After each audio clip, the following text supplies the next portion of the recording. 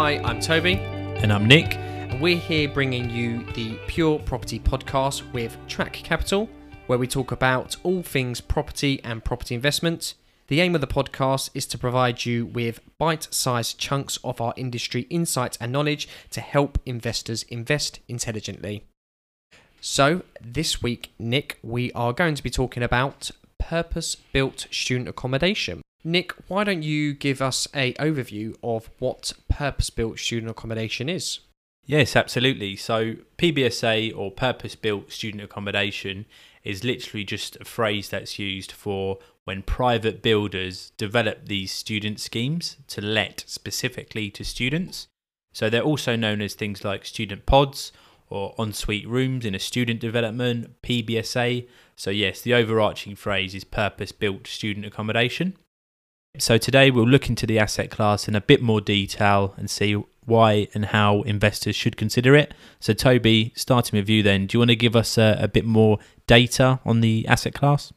Yes, so if we take a look at some of the big names that have researched this market, we can look at JLL, for example. So their recent UK student housing report, which was published at the end of 2019, they did forecast a further 500,000 full-time UK students would be with us by 2030. Also, JLL expect the new student to new bed ratio to increase above 3-1, which will lead to continued structural undersupply in the sector.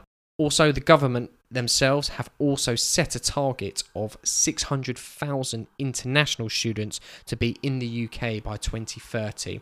So again, JLL really focusing there on the demand that's currently there and going to be there in the future, as we can see that increasing. Then if we take Knight Frank with their industry market report, they reported that 78% of students in purpose-built student accommodation were satisfied with their accommodation. Also, at the point of reporting, 30% of students lived in purpose-built student accommodation, which was an increase by 22% in the previous 5 years. In all the cities surveyed by Knight Frank, the percentage of students that were satisfied with their purpose-built student accommodation was higher compared to the private residential markets, and international students were more likely to live in purpose-built developments. And lastly, if we look at the report from Cushman & Wakefield, which was the UK student accommodation report for 2019 to 2020, they reported that there was only just under 660,000 beds in the UK, with a demand of just over 1.8 million students. Again, really pushing home that undersupply and high demand. And they also reported that there was 4.5 billion worth of transactions traded in the student accommodation market in 2019. So that data just highlights why it's a strong market and a popular asset class. Why don't we take a look at why there is the shift towards this type of accommodation for students?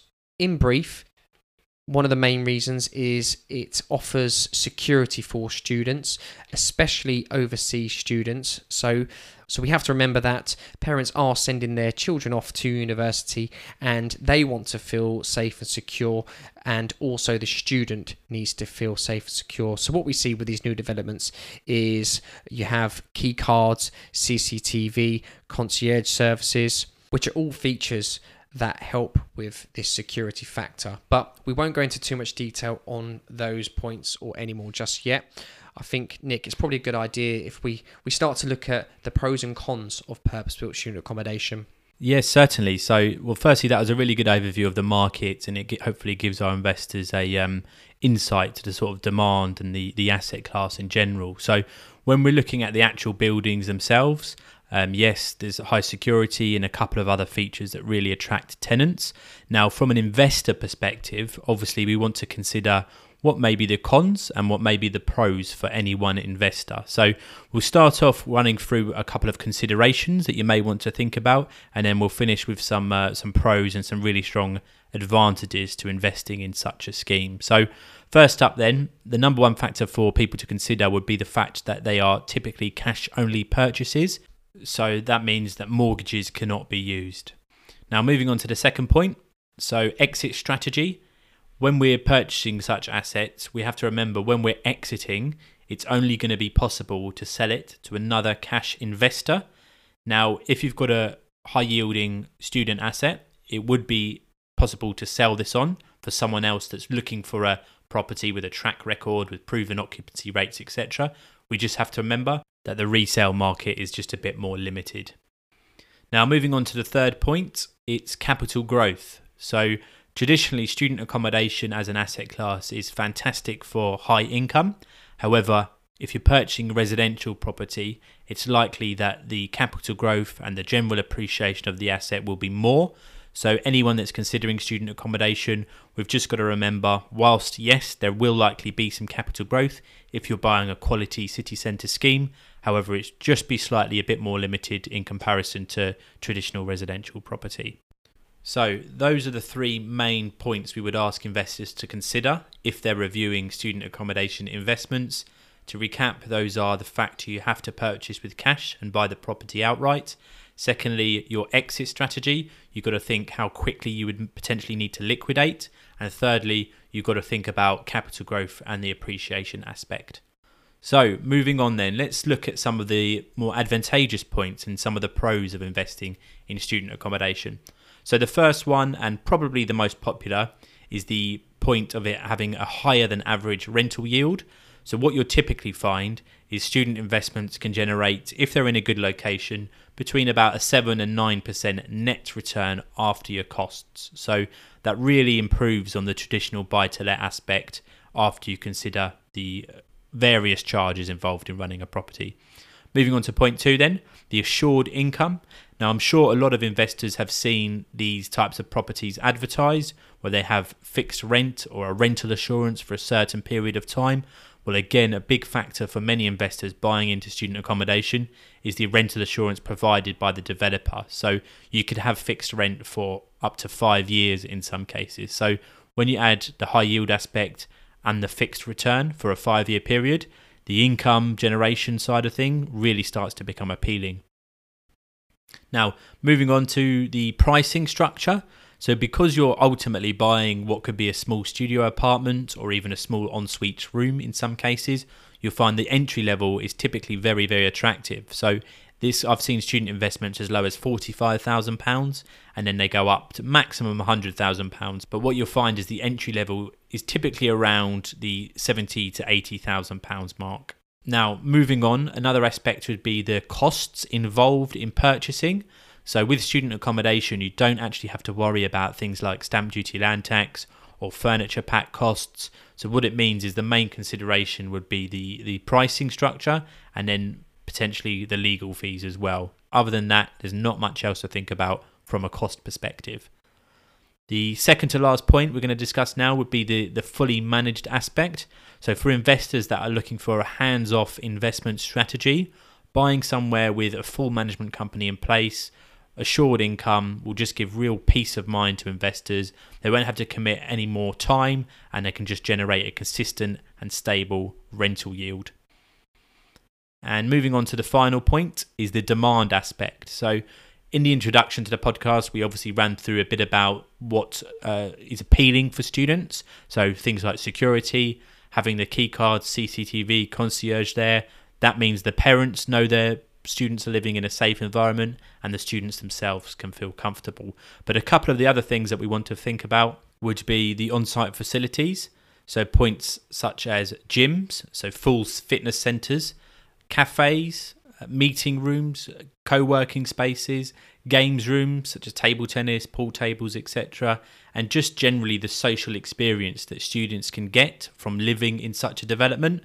So when you compare this to, an old HMO on the outskirts of town or a rundown shared house, it really becomes appealing. And when you chuck in an all-inclusive rental package for the students, they've got a safe, a fun, and a financially convenient place to stay. Yeah, definitely, Nick. I mean, I've seen some purpose-built student accommodation developments with cinemas in. If I was a student, it's definitely somewhere that I would be wanting to stay. You've got everything conveniently under one roof, and we can see why they are becoming much more popular. And we can see the tenant demographic for students shifting towards here, and hence why JLL and Unite Franks are showing that there's going to be further demand for these in the future. Yeah, absolutely. And it's something we've seen across the UK in the major cities, Manchester, Liverpool, Leeds. They've all got large-scale student accommodation schemes. So I think it's a trend that we're going to continue to see across the country. So that should give everyone a really good overview of the advantages of this potential investment class. Also, a couple of considerations and then a bit of introduction in terms of the asset class in general. So what we're going to do now is have a think about what type of investor this may suit. So, Toby, do you want to run through who this will potentially be well suited for? Yes, I think when we look at the profile for the type of investor that this specific asset class would suit, they're definitely going to be a hands-off, or as we call them, armchair investor. As we know, there's little to do on these. You have the management companies in place, so it becomes very hands-off. Also, they're going to be looking medium to long-term sort of time frames for keeping hold of this investment. As you've stated, the exit strategy is slightly more limited than a standard buy-to-let, so it's not one that you're going to be able to liquidate as quickly as you would a normal buy-to-let, just because, as we mentioned, you can only sell to a cash buyer and an investor. Not that this would maybe cause a massive hold up, but it's just something to bear in mind.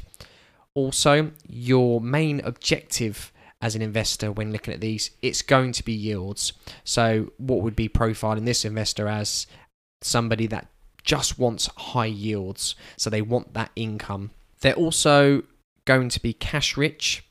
If you're an investor with a very small limited pot, which you've probably considered having to leverage mortgages, you're not going to be suited to this type of investment. I'd be looking at a cash-rich investor that does have the options and the capacity to play with and maybe diversify their portfolio. Exactly. So in this case, it would be someone that maybe in their later stages in life, they just want stable, consistent income. They don't want any stress. They're focused on cash flow rather than seeing the property value increase in 10 years.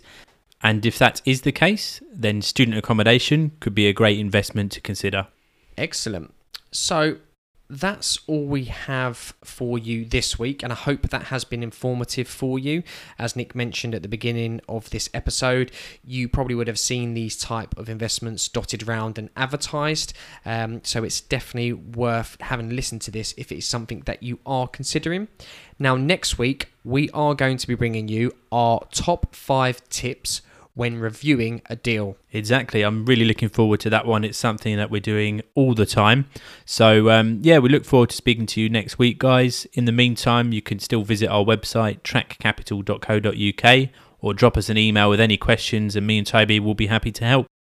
And I know I say this every week and every episode I do, but please remember to subscribe to this podcast. And if you are listening on Apple, please leave us a review, 5 stars if possible. And of course, only if you are enjoying it. So I'm Toby. And I'm Nick. And we will see you next time. Take care. Bye-bye. Bye.